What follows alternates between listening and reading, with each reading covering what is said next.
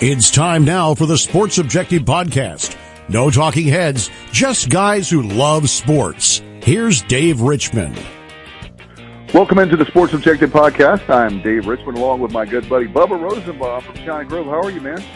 Doing well, Dave, and that's what, I don't know, something I was going to tell you a little earlier when we were talking off the air is just, when this thing started coming down there in the first couple weeks of March, I guess the 11th or whatever, those first 3 weeks, so pretty much the rest of March seemed like dog years, but the month of April seems like it has absolutely flown by, and to me, I don't know about you, but I don't know if it's just getting into the new routine of the way our life, our new normal, so to speak, but I don't know, just the month of April has come and gone. Yes, it has, and I tell you what, we're gonna have a great show, by the way, guys. April has been flying by. We got a very special guest.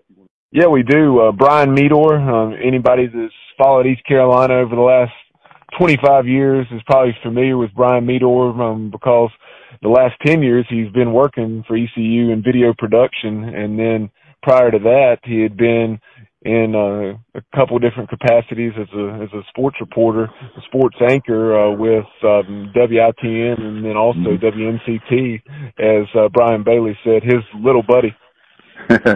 I tell you, Meador is one of the best. We'll get to him in just a few minutes, and a nice little interview. Kyle from LaGrange Bar will be joining us in just a little bit. He's running late. But while we are waiting for Kyle, let's go ahead and talk about our roundtable. Bubba, I know a lot's going on. Where do you want to start? We got so much to talk about. Well, let's start off talking a little football. Okay. Obviously, the NFL draft has taken place the last few days. So some notes on that. Unfortunately, no Pirates drafted, but we did have Kendall Futrell, who had a very big 2019 season for East Carolina. He had 11 sacks and 16 TFLs. He did sign a free agent deal with the Cincinnati Bengals, so congratulations to Kendall, and we'd love to have him on sometime in the very near future to talk about his opportunity in the NFL. And then also Garrett McGinn. If you recall, Garrett had a shot with the Buffalo Bills last year, and then he had an opportunity with the Carolina Panthers. I believe he actually played a few snaps in a couple of games for the Panthers, or he at least was suited up for a couple of games. I think he saw some action. But Garrett is getting... Towards the end of the season, right? Yeah, toward the end of the year. I believe, I know Garrett McGinn, as of, I guess, the last 24 to 48 hours, received another chance with the Buffalo Bills. So congratulations to him.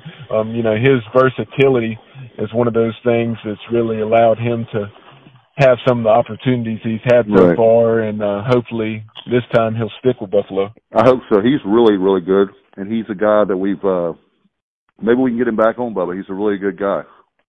Yeah, I would love to have Garrett back on. I actually reached out to him earlier today, so hopefully that will happen sometime in the near future. Some other notes about the draft. As far as American Athletic Conference teams, Temple led the way with 4 draftees. You also had Memphis with 3. They've been so talented in recent years. And then some other so-called group of 5 teams, as much as we despise that term, I'll go ahead and use it just for identifying these 2 programs. Boise State had 3 draftees, and then also Louisiana, the Raging Cajuns, had 3 draftees. You had App State with a couple, and then I know they also had, I believe, at least one or more sign as a free agent. I know I think it's Jordan, his first name, Fair, a very talented linebacker for App State. He signed a deal with the Minnesota Vikings. And cool. of course, you had the speedy running back out of App State. I'm drawing a blank on his name, but he went to the Tennessee Titans, and so awesome news for the Mountaineer fans. And obviously they've had it rolling in recent years, and now new head coach Sean Clark is trying to continue on what Scott Satterfield and Elijah Drinkwitz did.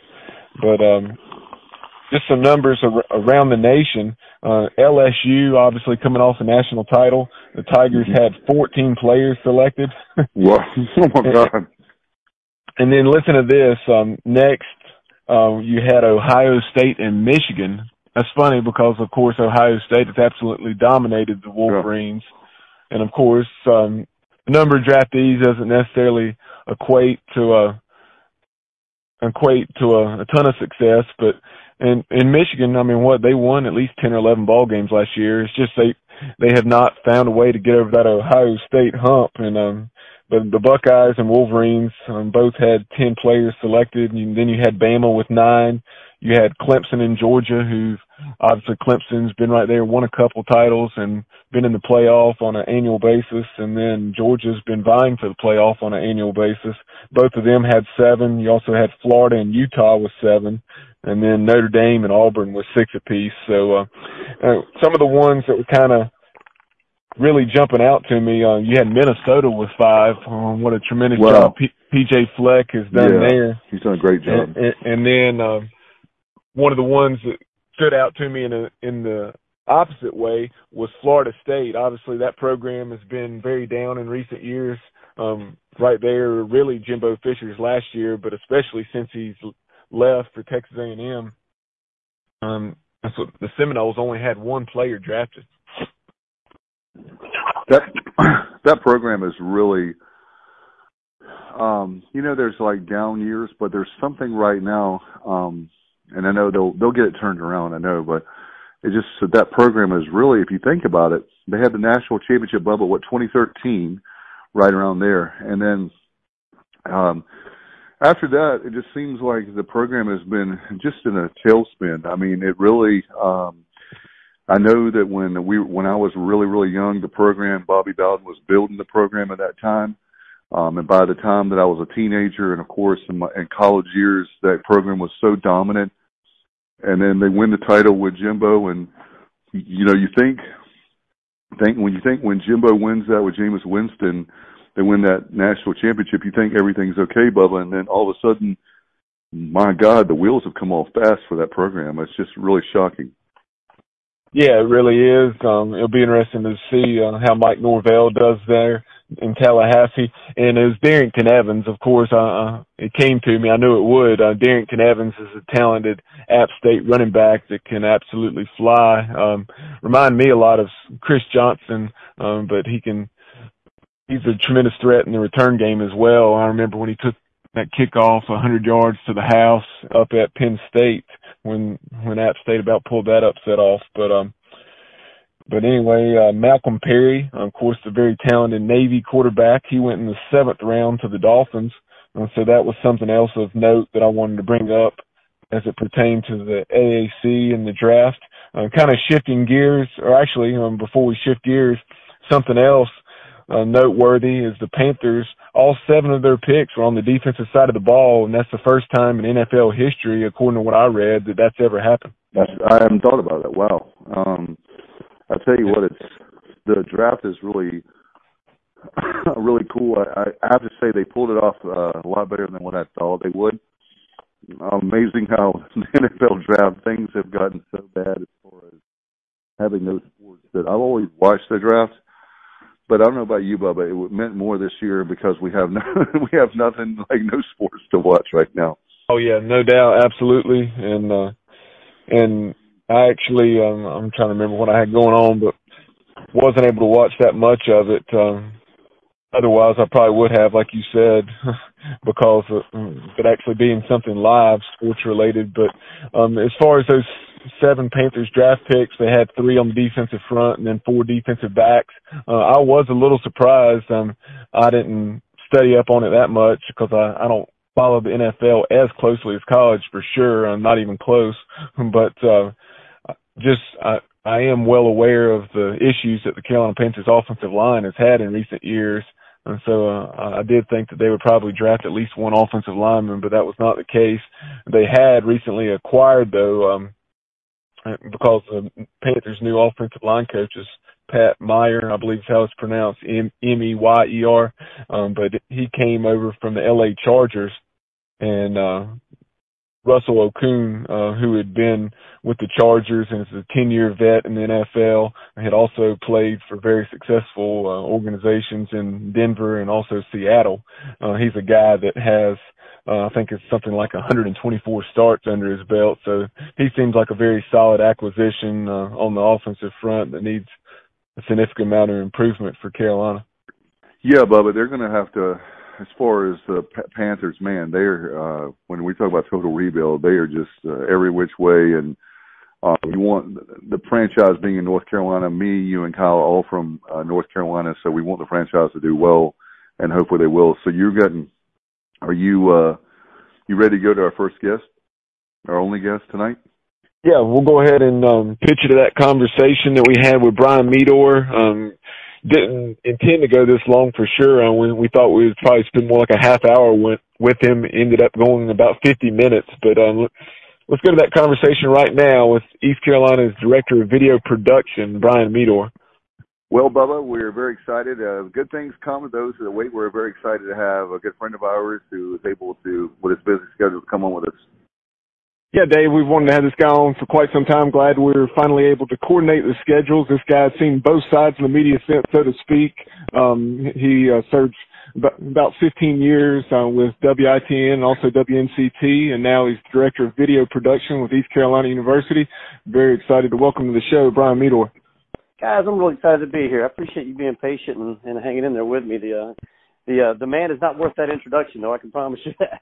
No, yes, you are. The one great thing we were just talking about off the air, well, people don't realize, and I would say this publicly for ECU, the athletic department is the media department. The media, as far as our locally in Pirate Nation, are some of the finest people. A lot of alums, a lot of people that want to see ECU thrive and definitely do very well. And you're one of the examples. I know you're internally, but I can't think of a single media person that I really don't like. I've known over the years, and then with the fact that Greenville could be one of those things where it could be, with all that we've been through the last few years, it could be even worse than what people realize as far as the media relation standpoint versus the local media, that sort of thing. So I'm just glad that we've got a lot of good people, and then your case internally, it's great to have you because of your knowledge and obviously how much you love the Pirates.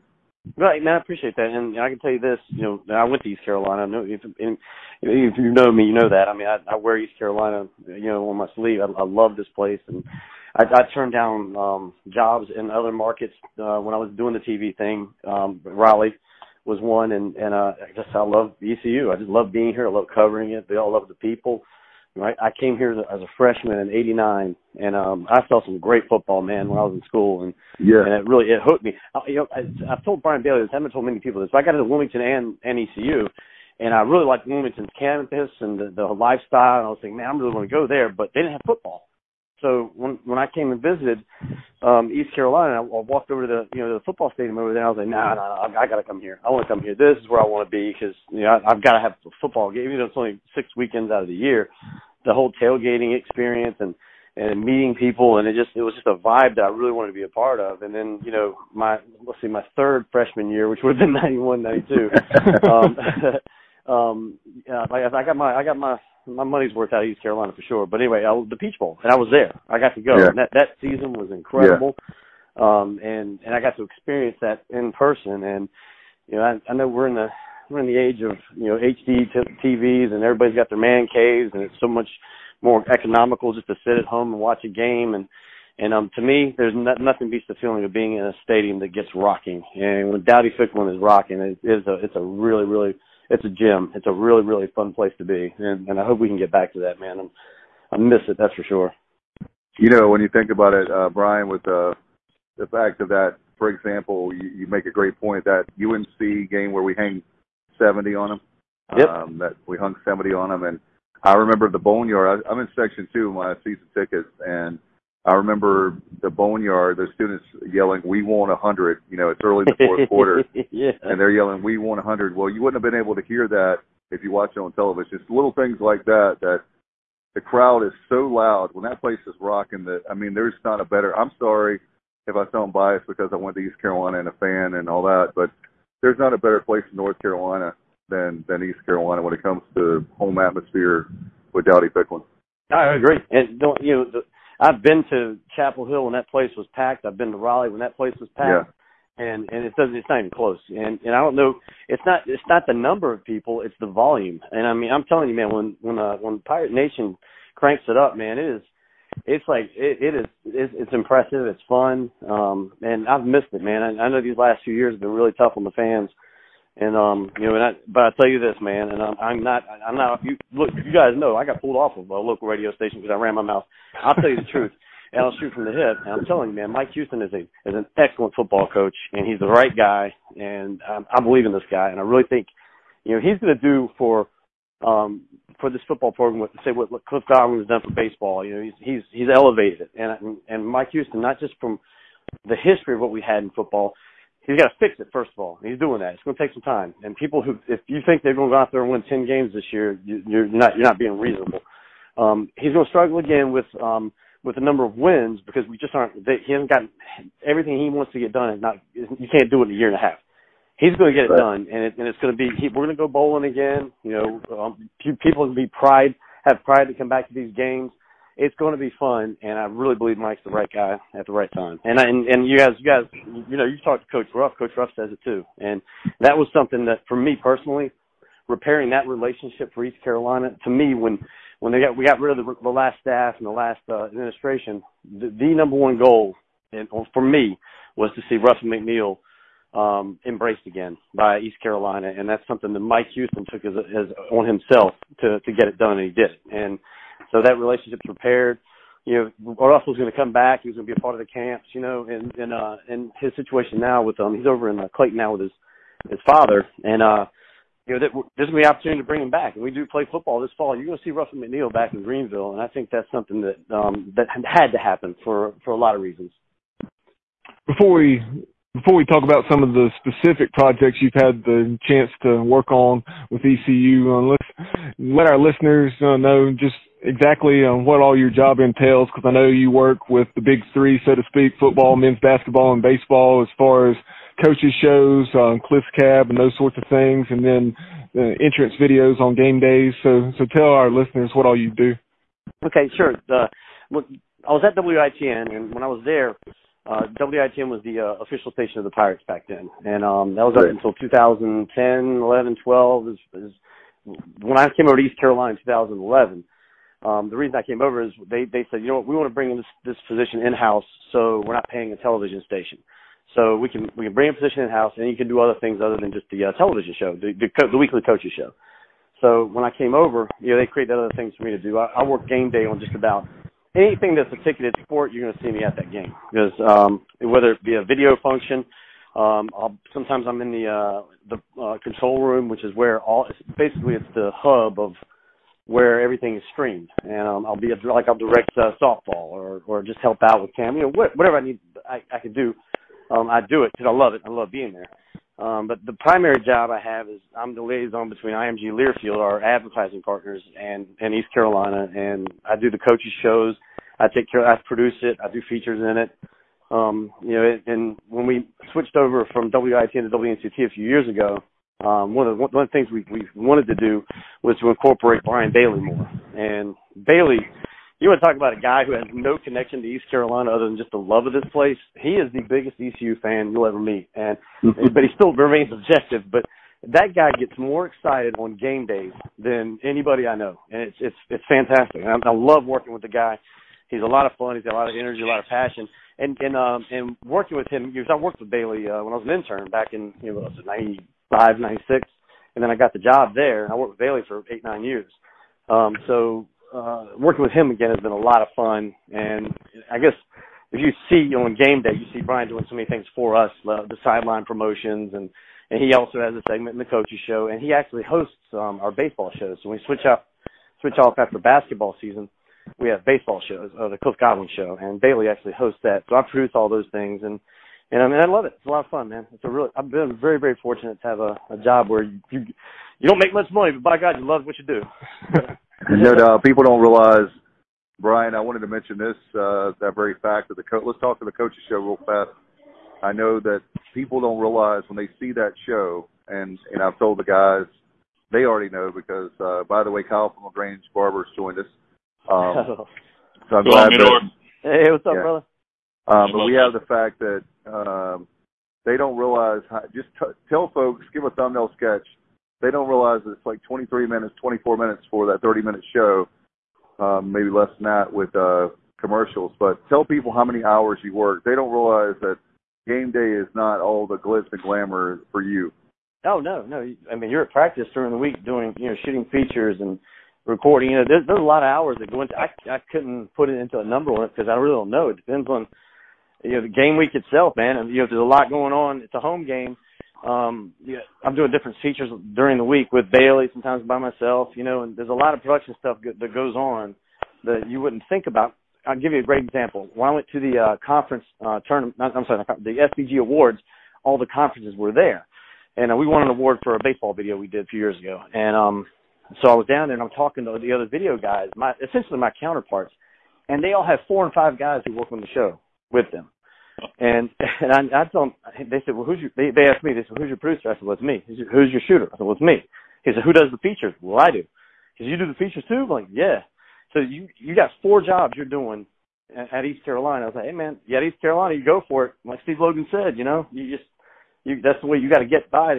You got to do what you can do. And I'm not by any means patting myself on the back. I'm just saying, I'm good enough where I can do a lot of mediocre jobs, but I don't do any of them great, but I do them okay and I can get it done. And, talking with these other schools and how they do it, we are one of the few shows that actually run. We do it the night, like the actual shooting of the live portion of it, I call it. We do it immediately after the games, and it airs the next morning, so it's a fresher take. Everybody has a pregame type show now, or they use their press conferences on Monday, like North Carolina does. They don't have the interaction of the coach and the host like we do, and I think that part of it is a really, really good element that we have that a lot of other places just don't have. Meador, how many years have you been doing the coach's show now? Oh man, let's see. Well, you know what? I was doing them back in the 90s at Channel 9 with Kevin O'Brien, the photographer over there. So I had a couple of years doing it there, and then we lost the contract with East Carolina to WITN. And then when I went back to ITN, I got out of the business for a year. And then when I went back in at WITN in 2005, I started doing them again. So I've been doing them, I guess, for the last 15 years. I've done it just me for the last 15 years. Yeah, so the question was, the reason I asked that, you've worked with Logan, you've worked with Skip, you've worked with Ruffin. You forgot Thompson. You got JT? Yeah, I got a year of JT. Yeah, I used to hate JT. Scotty Montgomery, Ruff, and now Coach Houston. What is the difference? Who's the easiest to work with? Who's been the hardest to work with? You know what? I gotta say, Ruff for me. Houston's great. I love working with Houston. Houston took a little while to get to where he trusted me because he didn't know me. I knew Coach Ruff, and we hit it off immediately. And then I guess you guys probably know my wife passed away a little over a year ago from breast cancer, and Ruff was amazing with her. He championed her cause, and we became really close. So he was probably the one I was the closest to. As far as working with, Coach Mo never let me in. He was nice enough to me. He was very professional, but he never trusted or let me in to his circle. And I don't know that he let many people into his circle, frankly. But he was probably the least as far as getting to know and work with. He was probably the bottom of my list. Ruff was number 1. Holtz was a good solid second. I love working with him. Logan's Logan, man. Logan's. There were times when Logan just blew us off. He didn't want to do it. He just leaves. Which is not a surprise. That's Steve Logan for you.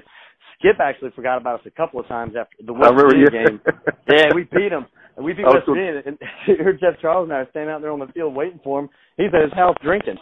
And they were having a party. So we had to go to his house to shoot that thing. But I'll say this. I'm just talking football coaches.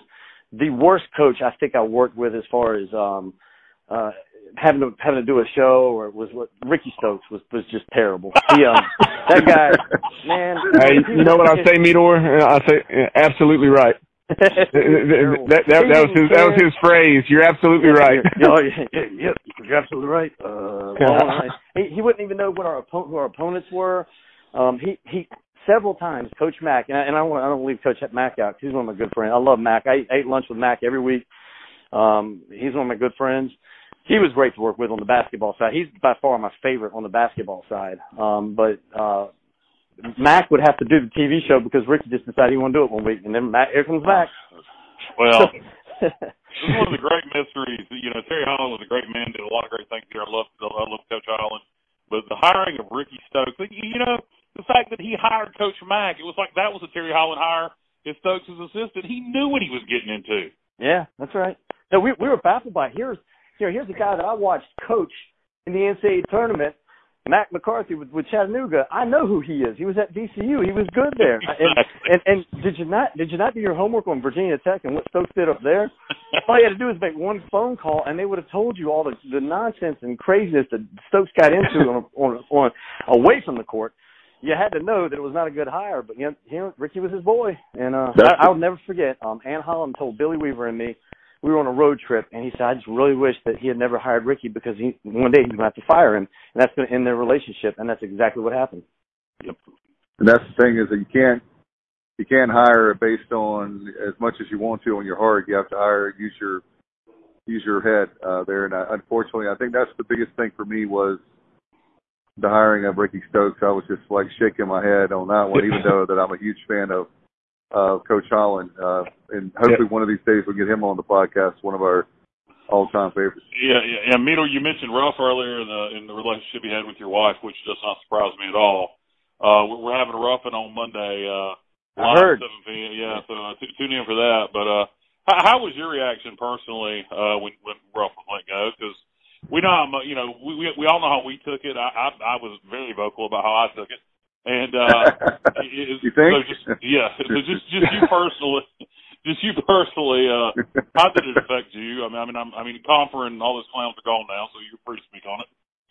I remember where I was. I was actually at UNC Hospital with Kim. She was having a scan done, and Bailey had texted me earlier, and he said, "Man, I think something's going on over there." And I said, "Nah, man, they're not gonna do anything. The timing's all wrong." And then, sure enough, I got the departmental email that everybody else got, and it was absolute BS. The whole way it was handled, the way it was done, it was done. It had no class with the way it was done, but it was really, really unfortunate because I'm trying to measure myself on a lot of this because I had a good relationship with Jeff Confer. I had a good relationship with Shelley. I had a good relationship with a lot of those people. They were good to me personally. We were, but you should expect that as a human being. The way Ruff was let go was not handled well at all. And in my personal opinion, the man should have gotten another year. He went 5-7 with a third-year quarterback who wasn't good enough to play Division I football. Absolutely. With a broken hand. And he went 5-7, and it was a good competitive 5-7. You're one bad pass or a fumble away from beating Florida in the swamp. I mean, my God, man, you went 5-7 with that bunch. To me, if we'd have just finished our drives against Cincinnati, they wouldn't have beat us on a field goal, and we'd have went bowling.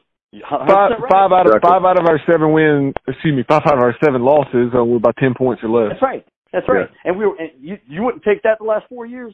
Shoot. Absolutely. It was complete nonsense. And it makes that's why he fired him. I don't mean to be stepping on you because he knew in 2016 with Ben Kirk back that he wouldn't be able to fire him. He wanted to make his own hire, so he fired him when he knew he could. And he also thought he had a big fish on the hook. He did. Yep. And then so your 7th guy you interview is Scotty Montgomery. You're tired, you're giving up, and Scotty Montgomery comes in and he's the snake oil salesman of all time. How he got that job. I mean, this is a true story, and it's on record. Bailey's on record with this. He kind of got me a little bit of trouble, but I did say this. The day I followed Mo around, I had the camera, and I was following him all around. I had to do this videos. So I'm following him. Middle of the day, I called up Bailey and said, "Dude, we are screwed. This guy is a con artist, man. He has no idea what he's doing. This is all BS." And that was 4 hours after meeting the guy. And wow. 3 years later, not to toot my own horn on getting it right, I emailed every member of the board of trustees when it was, story broke, if I remember right, on Saturday night. Then Sunday it was an official hire, or Monday or whatever it was. But when the story broke before it was official, I believe it was Saturday night, I emailed every member of the Board of Trustees and begged them not to approve the hire. I was, what are we doing? When I was Scotty Montgomery, I said I'd rather have Scotty McQuarrie. I mean, how you have Brady Hoke in your office, and look, people can say what they want to about Brady Hoke. He's a proven winner, and he's the head coach of San Diego State again. You have Brady Hoke in your office, and you cannot get the deal done. Yep, I mean, that's right. That's pathetic. Yeah, not only that, but you're right, Brian, about the very fact that if he had another year, that we would have gone 7, 8. I mean, there's no doubt with Ben Kurt we would have won 7 or 8 games. Obviously, we don't know that, but I feel like it was as good as he was. And you have your starting quarterback go down the week before. It was a week or so before the season starts, and then you have I couldn't believe it, because I remember being a block or two from the hospital on turning on 5th Street as my mom called me, and I thought she was talking about my high school coach. Your coach has been fired. I was like, who? She said Ruff, and I couldn't believe it. Yeah. And I mean, it was literally one of those things. And then I remember when he was talking about winning championships. Well, if we had had Ruff, he would have actually finished out his career as a coach at ECU. I'm very confident about that. And then we would have had somebody else come in, and it would, the program would be in an even better shape than he found it. And as far as you have Skip and Ruff, the Skip Ruff years, if you look at that, we had some good years between those two coaches. And Dave, let me jump in real quick. There was things that, like, you could point out there were a reason for Ruff to be fired. There were some just recruiting was slipping a little bit. There was we weren't retaining players like we should have. The conditioning program with Jeff, Connors just, I think he's denied it, but he's a friend of mine. I like Jeff a lot, but he wasn't exactly in Ruff's corner at the end there. And so things did happen where you could on paper say, okay, well, that's why Jeff did it. Personally, I think that they should have given him another year to either sink or swim. And I think you would have seen, like you said, 7, 8, 9 win. I think we would have gone to a bowl game, and I think Ruff would probably still be the coach. I don't know. I can't speak to all of that, but there was cause. If you listen to Jeff Comfer and he puts pen to paper, he can make you think, okay, well, all right, well, I see that.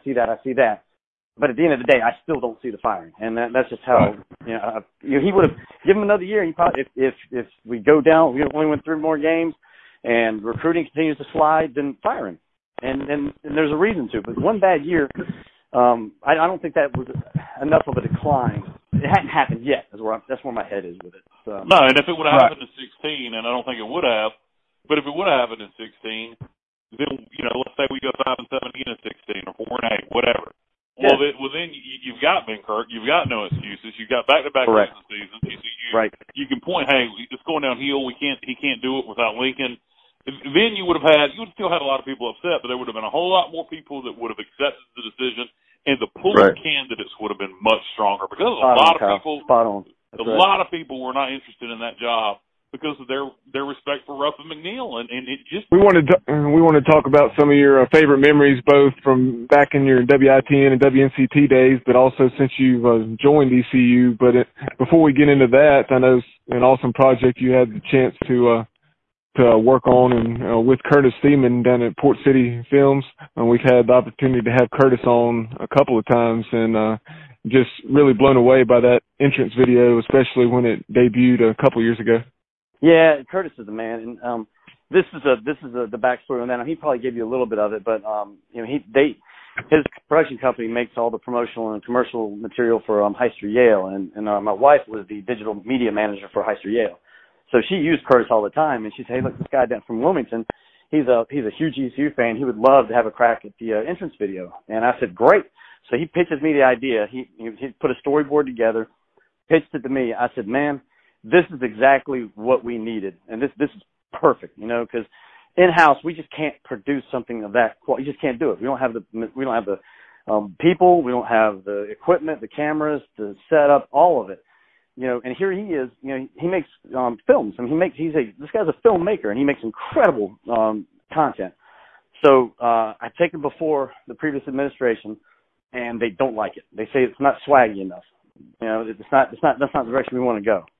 And I was blown away by it. I was just blown away by it. I mean, oh my it's not God. swaggy enough. That's the word. Yeah, that crap was. Oh my God, that was the worst video. All right, so we're gonna go from the best project I've ever done. And now Kyle's gonna make me remember the worst thing that ever came out of East Carolina. Was that garbage? That poor Shane. I mean, he did it with a smile, and he got done. He said, "Man, what did you guys just make us do?" I said, "I don't know, man, but that's their baby." I appreciate you being a gamer, but that video, what was it, 2013 or 14, whatever it was? Yeah, 13. Yeah, 13. Oh, horrible. I remember Meador. Sorry to cut you off. No, please. Go. But I remember my dad and I, when that debuted and when it was released on YouTube or the website, and we just looked at each other like, are we really going to play this before Purple Haze? I said this is about the goosiest thing I've ever seen. You know what? I did the first 30 seconds, and the first 30 seconds weren't bad. It was the uniform in the locker room, and then the cameras go off, and then it just completely goes to crap. And the rest of that video is what the previous admin scripted that we had to do, and to that song. And we're in the meeting and talking about it, and Shelley brings it up and says, I think this could be really good, but if we do it, we got to do it every year. And I remember looking at Greg Pierce, video production manager. I said, this is going to be awful. This is going to be so bad. It's going to be so bad. We were overruled. So anyway, that was that history on that. But anyway, back to Curtis, and let's talk about the now guys. Curtis got a second crack at it, and it was right after the change in administration, and I've called him up and said, dude, this is our chance, and put him in front of Dave Hart and Lee Workman, and they both were like, yeah, let's do it. And so Curtis did it, and the one from 2 years ago was so good, it was hard for him to match that last year. So I think he'll probably go back to what he did more the 2 years, where the pirate comes from before he comes on the field, which is the idea of the whole video. And it won awards. They won a Telly Award, which is incredible. It's an industry award, and it won for that year for outdoor video played in an outdoor event. So it beat out every school in the country. That's how good that thing was, man. It was incredible. And that was great. Yeah, it really was. It was really, really good. So, I'm unfortunately with this the way things have gone with this virus and the way things are looking, I don't know if we'll be able to use Curtis this year, but whatever impact. Whatever we end up doing, his impact is going to be lasting because that was one of the best videos I've ever seen. It was incredible. Brian, I want to hold on, Dave. Just follow up for that. Will we just go back and use the same thing from 2 years ago, or would you create something new? What I'm thinking we'll do is we'll take pieces from that and incorporate highlights. Now that we have some Mike Houston video, I think we've got to keep the meat and potatoes of the pirate coming up the beach and setting the beach on fire. I mean, that's just great. You got to, in my opinion, stick with that, and then you can add current players and some of the pizzazz. You can put some more of that stuff in there with the current guys. We haven't even talked about it right now because we just want to get back to to work like we should be doing, or we would be doing if it weren't for this virus. How's Gilbert and Ryan to work with this kind of stuff? They kind of give you freedom to do what you want, or? Oh, they do. Yeah, they're great. John Gilbert is fantastic. I love that guy. And Ryan, if you want to get a guy in there to spark it up, buddy, he is an Energizer bunny, man. He is fun to work with and watch. He's got a lot of energy, a lot of passion. He loves this place. He jumped right in with both feet. Sometimes you got to corral him a little bit, but you guys know him. I love working with those guys. It's night and day from what it was before. And again, I have to stress, I'd be disingenuous if I said that I hated the previous administration. That's not it at all. I got along with those guys great. I just hated the direction everything went. And I think that's a fair way to put it. What about as far as you were talking earlier? Let's talk about. I want to get your take, being a media person internally. I'm very excited about all the different sports, or potentially all the sports. I know it's maybe it could become nightmarish for you as far as these games are going to be produced on ESPN Plus. Right. I want to get your take on how are things there as far as being from a media perspective. How do you feel about how are things going there? We're already streaming, over 100 events a year. We were already doing what a lot of other schools weren't doing. For example, this is a great example here. Cooch's perfect game against Maryland, that game wasn't streamed because Maryland doesn't do it. And where we stream every baseball game. or home game, obviously. We streamed all of the home softball, volleyball, lacrosse. We did them all, and we were already at least actively putting content out there. Now, ESPN Plus has restrictions. You have to use their graphics. They've got a certain set of rules, minimum requirements on cameras and things like that. We're still going to be doing a lot of streaming. They're redoing the control room. They're going to double it in size. ESPN's paying for all that. It's a big deal, and Greg Pierce is heading that up. You guys should get him on once to really dive into that whole thing, because it's going to be huge. And you'll be able to walk by and see. Basically it's the old there's a concession stand when you walk in gate 1, the Pearl concession stand, and they've taken that space away from them, and they're going to put glass up so that you can actually see in. So you'll be able to see on game day what goes on in the control room, which is really cool. There's a lot that goes on in that room. And we'll have to be behaving now that everybody's gonna be able to look in and see the monkeys in behind the glass. So we got to be careful what we're doing. What are the requirements for ESPN? I mean, like you said, we were doing a lot of this already. I know they talked about how it's got to be ESPN's quality and all that kind of stuff. But I watched the ODU feed last year on ESPN, awful, and it was terrible. I mean, it was terrible. I could use my iPhone and call it from the stands, and it would have been that good. So I don't know how they can get away with crap. I mean, what is the standard? Okay, they all they did was tap into their in-house feed. I was there. I saw it. And they would cover, where they would show the in-house replay. The ESPN Plus version of it, they would just cover. The announcers weren't even there. They weren't at the game. They were doing it remotely, I was told. Oh, wow. Oh my God. Oh yeah, that happens a lot, man. Some of our basketball games were done that way. And I always thought that was just strange. How could you not be at the game? But it's the way they save money, I guess. They're just watching a stream, with a microphone. I can't speak as much to Old Dominion. I was there and I saw what they were doing, but I didn't know until I got back. I was told how bad it was, and I saw the video. I don't know what they did. Not to dive into their stuff too much, but I recorded the video on the site, and the video was fine. And then I heard it just looked like crap for everybody streaming. So. Yeah, and it wasn't it was HD quality. It was just the angles weren't very good. Right. They missed things, and then the audio, you could hear like a constant hum. There was like this constant hum. I don't know what it is. Maybe you would know. In the background, it was almost like, Bubba, do you remember? It was almost like a soccer. That sound you hear at a soccer game, like a European. It was almost. You mean the vuvuzelas, what those things are called? Well, Kyle's a huge. I know Old Dominion's packed his stadium on a consistent basis, so kudos to them for that. But I know Kyle was a huge fan of the atmosphere, right? Oh my goodness! I watched their fans, and they were loose, and their fans they were cheering. They were having a blast. It reminded me of an MLS game. I was like, what is wrong with those people?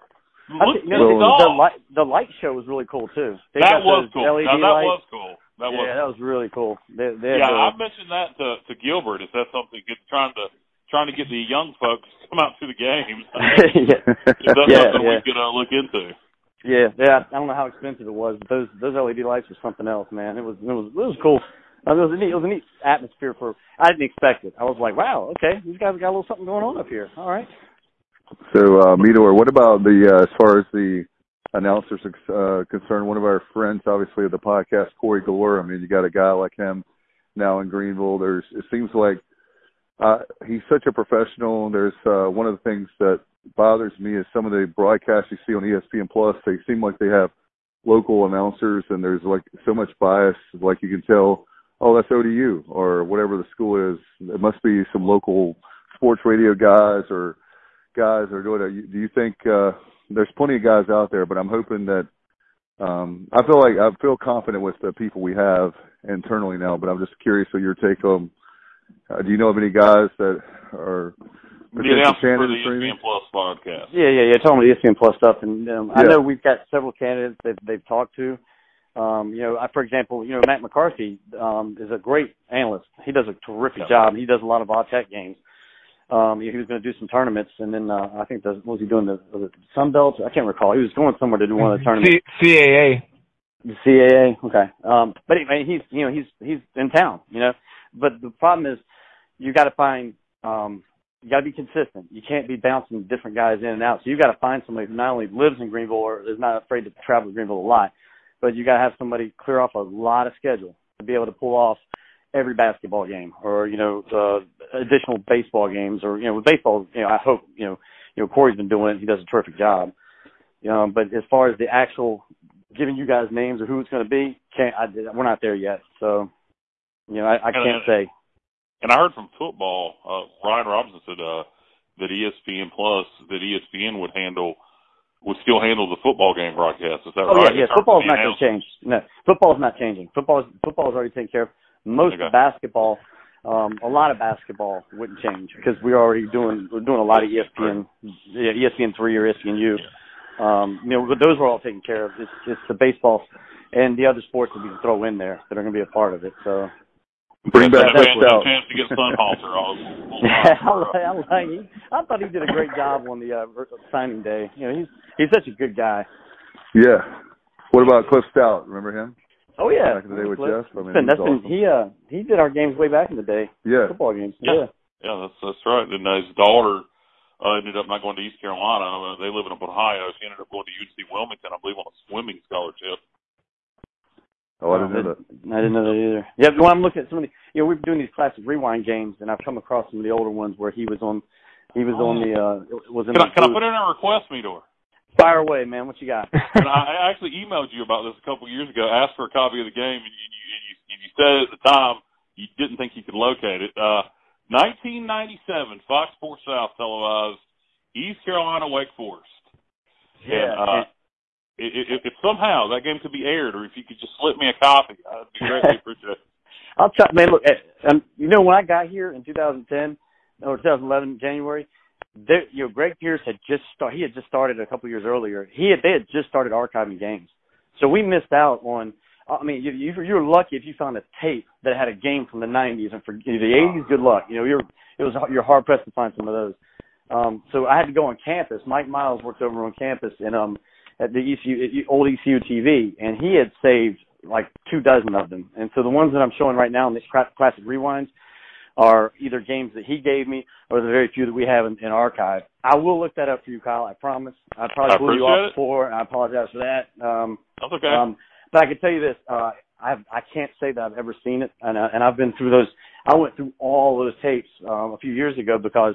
You guys remember back in the day when the pigskin pig out was awesome. The bikini contest and the imitating John C. Moore contest and all that. Well, my wife Kim was in that bikini contest in 1993, and I knew somebody was there shooting because I was a student, and I went looking everywhere for it. And so I went through all the tapes in the video office, so I know. And I found it. I actually found it on an old beta tape. Yeah, I surprised her with it a few years ago. She couldn't believe it. It was crazy. A lot of fun. But I know it's not PC to do bikini contests, but it was a lot of fun back then. It was a whole lot of fun. So, everything was a lot more fun back then. Can you give us a peek behind the curtain at what games are coming up on the Pirate Rewind? Sure. All right. So this Saturday we're doing the bowl game from Houston, the GallatChurch.com Bowl, where we beat Texas Tech 20 years ago. That's this week. That's what we're doing tonight. While we're laughing, Dave. Yeah, we're doing that tonight with Keith Stokes. Awesome. That's awesome, man. I ran into Keith in an elevator a couple of years ago on the road. I was like, Keith, yeah, man. I hadn't seen him in years. But the next one that's going to be on Channel 9 is a week from Saturday, and that's you were talking about that 70-point game earlier. That's the one that's going to be on Channel 9. We're limited on the ones we can show on Channel 9 because they have to be in-house feeds. You cannot use ESPN, Fox, or CBS. You've got for a local television. Even though they relaxed those rules for the universities and the conferences to be able to show or stream online or whatever, a television station can't go making money off their broadcast. So we're limited, and so we had very few inventories that we could give to Channel 9, and that was one that they wanted, so we gave it to them. Okay. Kind of a natural transition from the classic rewind games on whether it was your time as a student or your time at ECU or just as a sports reporter or a combination of the two. What are some of your top memories on both Pirate games and then maybe also some of the top venues you've traveled to and maybe, opposing players or coaches you've had the opportunity to interact with? Oh, cool. Yeah. Well, as a student, the Peach Bowl is second to none. And I mean, there's not even, I went to the Liberty Bowl we won in '95. I went to that one as an intern with Brian Bailey, and that was a blast. It was so cold that week, but it was a lot of fun beating Stanford. But the Peach Bowl by far, just because of the way the game was played, the big personalities we had on the field, and it was a fun team to watch all year long. And so, I'm the classic, boring, Peach Bowl guy, but I love it. Was incredible. I was there. I won't ever stop talking about it. I've got memorabilia all over my house from that game that I brought back. So, big fan of that game as a student. The Pitt game was a huge one that year as well because of the way we won. But as far as being a sports reporter and covering stuff, and the Hawaii Bowl was awesome. That was a lot of fun. Going out there and spending the week in Hawaii and going to Pearl Harbor and seeing a lot of things that I never would have had the opportunity to see had I not had that job at that time. So, and the way we won that game, last second field goal, Ben Hartman, that was a lot of fun. I think venue-wise, I like the smaller places, man. I know it's a good thing that we got into the Big East, now the American, but, man, I really liked the rivalries we had in the old Conference USA. I love playing Southern Miss down in Hattiesburg at the Rock. I love going to Marshall. That place is just a neat town. I love it. It was a neat place to go. And so for me, the smaller venues that we used to go to were more fun. Now, traveling to Houston, to Dallas, Cincinnati, Philadelphia, those places just don't have the character. Now, when you're playing in a big empty NFL stadium, it just doesn't translate to me as a fun college atmosphere. So, and I like the small places that rock. Those are my preferences.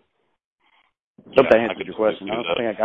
I think I got derailed a little bit there, but you guys get it. What I'm trying to say. The bowl games are always fun because it's a week and you get away. And what better place to go on the company dime than Hawaii? My goodness, that was so much fun. There's Birmingham. Oh yeah, I was there. Hey Brian, I was telling a story. I don't know if you remember that, but so we get with Holtz, and we have Holtz, and we finally go back to a bowl. And a buddy of mine said, whenever we go back to after the JT years, we survived them. Whenever we go back to a bowl, we're going. So he and I drive down there. We see the night before We Are Marshall. It was awesome. The movie had just come out, and then we go to the bowl game.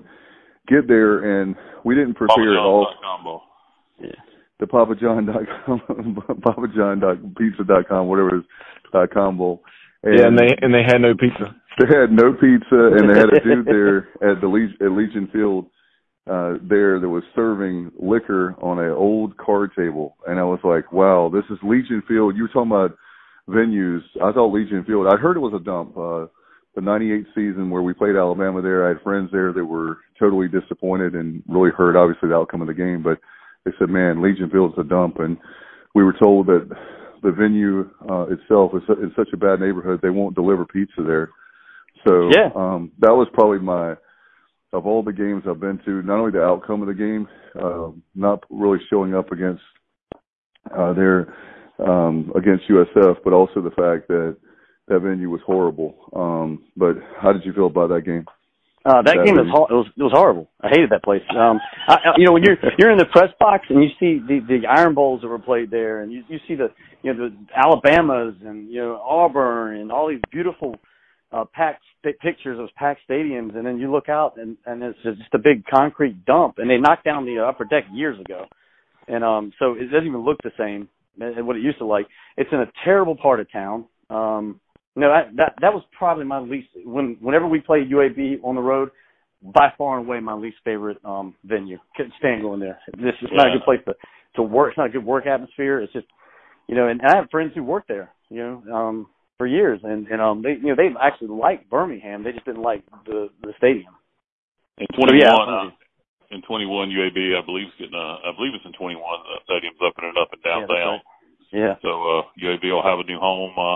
Be interested. They kind of had the new Coke. They had the new Coke. I'm trying to think of the word here. Marketing strategy. Get rid of something and then you'll want it back and it'll be better. Like You're right. You're right. But it's worked for them. I had lost my train of thought here, Meador. I was going to bring up one other thing. before we start to wind it down, and I have lost my train of thought. So what do you guys think? I have a question for him. What's that? Off here, we mentioned to you, so you know where I'm going. So it's not a total surprise, but the ultimate question, we waited to the end of the interview for you. Will we play football in 2020? We're going to put you on the spot. I think we will. I do. I think, I hope that what you saw in Florida is containable as far as when they open things back up and there's a little bit of a spike. If that starts happening as we open stuff up, then man, you got to doubt it. I mean, the students have to be back. You can't.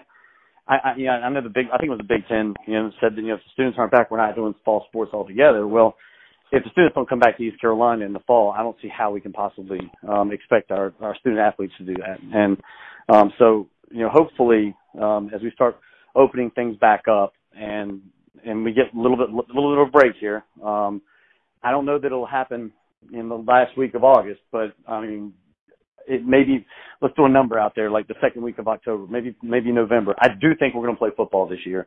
I don't know that it will be the schedule that we've put out. I think it's going to be pushed back a month. I think we're going to start off. Kyle, I think that seems to be about, the thinking. So, it's unfortunate, really. But you know what, man? All the things in the world going on right now, we have to wait a month to see our football teams play. I'm okay with that. And I remembered my question, Meador. 2011, Southern Miss, East Carolina. Do you have the video of the streaker on the field? Yes, we do. We do. We had the Kenneth Roundtree is our he works at Channel 9 as a photographer, and we're on in-house cameras at that point, and that's not TV broadcast because TV broadcast did not get it. We have it in-house, and so Tree just happened. Usually at halftime you go take a break, and the only camera you use is the sideline camera because the generals are on the field and they're being acknowledged. And because remember that was military appreciation game. Yeah. Well, out runs that knucklehead. I tell you what, man, the way he jumped over that wall naked, that kid, he had talent, man. He bounced over that wall like it was nothing. It was impressive. It was. So Tree happened to be standing on his camera well. He sees the guy, zooms in and starts recording. Yeah, man, we got that guy. Zooms in, huh? He zooms in, man. We got the tackle, we got the drag down, we got it all, man. Hey, now, Kyle, that's on YouTube. Yeah. Yeah. Well, I did not. Because it's funny. YouTube. The cell phone version is on YouTube where he bounces over that wall. Yes. The cell phone, to be clear for our listeners. Yes, the cell phone. Don't want anybody losing their job, but no. Coming on Classic Rewind. Yes, that cell phone version. You guys remember the East Carolinian got in all that trouble because they posted the picture of it. Yeah, they didn't put anything over it. How stupid was that? I just remember his friends kept saying, "Oh my gosh, he's really doing it. He's doing it. He said, and we'll keep it clean for the family listeners. But are you crapping me? Are you crapping me?" Yeah, I remember. Yeah. I thought that was worth a lifetime ban. Indeed. Yeah, good laugh though. Here 9 years later, so. No doubt, Brian. How can people follow you? And I know you've been generous with the time, but certainly we've been waiting, and certainly I know we're thinking about you still. I know you've been through a lot over the last year. Yeah, I appreciate you saying that, buddy. And we obviously wanted to give you space during that time, but we're thinking about you even still afterwards. And but as far as now goes, as far as professionally and on social media, how can people follow you? And obviously, I want people to listen to you on the Press Box with Troy. Yeah, I mean, Pirate Radio right now is pretty much that's the only thing on air that I'm doing right now, other than features on the coach's show. I mean, I'm on Twitter, but I don't chirp a whole lot. I lurk, but Meador 8 is my handle. I don't follow me. So I don't expect other people to do it as well. But I'll tell you this, man. Folks out there, if you believe in something and put your heart into it, and just because you don't see the wins doesn't mean you give up on it. And one of the toughest things for me to watch over the last 5 years is how our fan base is just depleted. I understand it. I totally understand it. You're putting all your money into something, and it's not cheap, man. It is not cheap to take a family of four to a football game. I get it. But the worst thing you can do is give up on it. And so I hope fans, our fans especially, the ones I know and love and followed all these years, you guys got to come back. And I hope that we can, in the next few years, we'll put something out there to reward you for having faith in us and as a program. And that's what I would say. Well, Brian, appreciate you so much, man. And hopefully we can have you back on. And definitely next time we have you back on, we'll talk about sports, right? Like current sports. I hope so, man. You guys have fun with Ruff on Monday night. That's going to be a trip. I can't wait to hear. I just talked to him the other night, and he's still the same guy. He's something else. He's the best. Yeah, love Ruff. Yeah. Hey, appreciate you guys. Appreciate it, man. Thanks, Brian. All right. See you. Bye. Thank you so much, Meador. Appreciate you, man, so much for all that you do and being a great Pirate. He is fantastic. But we really like him a lot. Thanks to Kyle for joining us there for the interview. We'll talk a few more minutes and close it out. Do you have any more topics you want to talk about? I know there's so much to talk about. Something else. I'm kind of shifting gears to basketball. Unfortunately, saw where Tulane had very talented Tayshawn Hightower, who had already declared for the NBA draft. And I don't know exactly when he had declared, but he had began his career at Georgia, then transferred to Tulane. He may have actually led the Green Wave in scoring a year ago, as he had right at 16 points per game. Excuse me, I say a year ago. This past season, he had 16 points per game, or close to it. But so anyway, he was charged with murder back in his hometown of Atlanta. Him and I think it's about 5 others had gotten into some bad stuff, battery, aggravated assault, and murder, and then there was another couple of charges. So we'll be interesting to see what comes of that. That had supposedly occurred back about 2.5 weeks ago. I think it was April 7th or 8th. Moving on to some better basketball news, closer to home with the Pirates. If you watched trivia the other night, we certainly made the announcement as far as Southern Miss. Actually, it was trivia where we made that announcement that Southern Miss is going to be playing in Minges, assuming we're playing basketball at that time, December 21st, and the Golden Eagles will come to town. You also have games that are already announced. James Madison, that date is still to be determined. UNC Wilmington will be coming to Minges, which is great news. That rivalry certainly needs to be renewed, and the Seahawks have a first-year head coach coming over from NC State. Coach Siddle, I think is how it's pronounced. But anyway, the Seahawks will come to Minges on November 16th, and a game at Charlotte will still be determined as far as when that will be played. The Pirates will play Liberty at Time Warner Cable Arena, Spectrum Center downtown, where the Hornets play on November 13th. That may very well be the season opener. If not, it would be game 2, I'm guessing. And then also we will be playing down in the Gulf Coast Showcase, which features a lot of so-called high-level mid-major teams, the likes of Wright State in the past. I'm not sure who all's in it this year, but that is November 23rd to the 25th. And then on the roster front, you had Logan Curtis. You knew somebody had to be leaving with the acquisition or commitment of Noah Farrakhan, the guard out of New York, which we talked about last week. Or I say New York, New Jersey. But Noah Farrakhan coming to town as a guard. Logan Curtis is entering the portal after just 1 year as a Pirate. And then so now you have Derek Kwanzaa, who we've known about for a long time, coming in, giving the Pirates a 4th 7-footer, at least as it stands now. It will be interesting to see if maybe Edra Luster or one of those 7-footers transfers out. But as of now, the Pirates will have 4 7-footers in 2020, 2021. It's like we've gone from Hammond, you say peace from Hammond. Man, we went so long without a big man, and now all of a sudden you got from nothing, like 0 7-footers to 4. It wouldn't surprise me to see 1 or 2 of them enter the transfer portal, but there again, they may use it as being an American. And Bubby, with with all the injuries and things that happen, is if you have just a token, just 1 7-footer, he goes down, there goes your size yet again. So maybe you'd like to say probably 2 would be what you'd like to have, like in the ideal world, but who knows? I mean, I trust Dooley and his staff. They know more about basketball than I'll ever know. So even as much as I love it, they are incredible. We're going to try to see if we can get some of the Dooley and some of the assistants on, obviously with, I won't say nothing going on, but it'll be great to have them on and talk more about basketball, right, Bubba?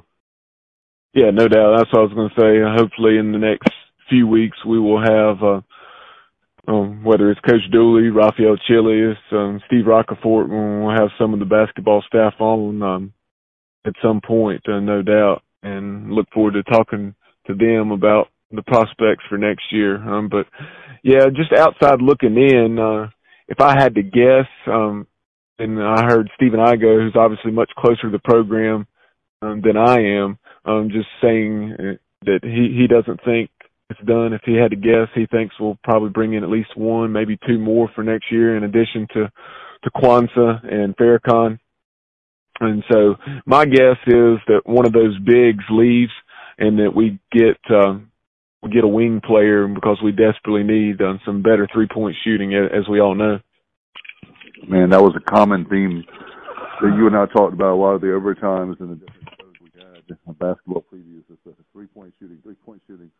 We're in a day and age with Stephon Curry, certainly with the Warriors at the NBA level, that really has over the last, 10, 15 years or more, that the 3-point shot has become so huge in the game of basketball compared to what it used to be. It was more like icing on the cake. It seems like it's more of the cake than the icing now. But hopefully, I think all in all, we need a good balance. I think sometimes with our teams, it seems like we have a lot of maybe some good 3-point shooting, but not the big men. And then now we have some big men and not the 3-point. It seems like it goes back. And I guess the dynamics, to be fair to each coach we've had in the past and players, the dynamics change every year, every season, and every team is different. Yeah, that's funny. Over the years, me and a couple of buddies who kind of joked when, especially like back during the Ricky Stokes era, when it would be nothing for us to score 15 or 16 points and a half. So me and some friends would joke saying, actually it's more him saying this to me, and I just laugh. He said, I think me and you and 3 camels could go out there and outscore us. That's sick. That's funny. I remember they are very well, unfortunately. And it went from, that basketball program, for people that listen to this show, probably most likely they're going to know this, but preaching to the choir. But our basketball program, we haven't had much to talk about, and that was like to say that it was a low when we've had, it was a real bad, it was a bad time there.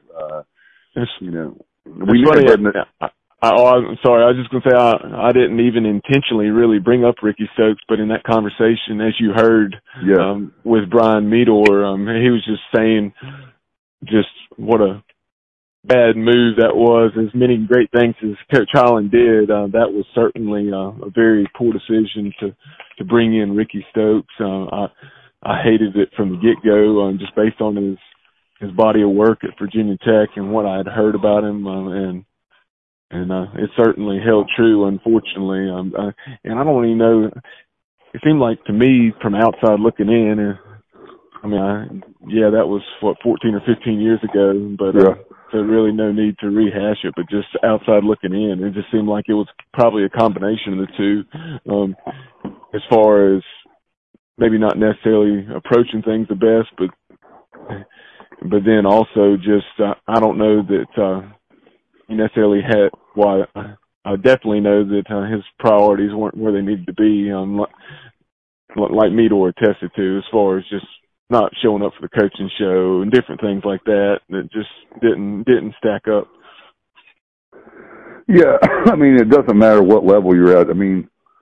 If you're let's see, like this, you're only good as the top, and when the top person is not committed to the program, why are the fans going to be committed to the program? Why are the players going to be committed to the program? They pick up on it.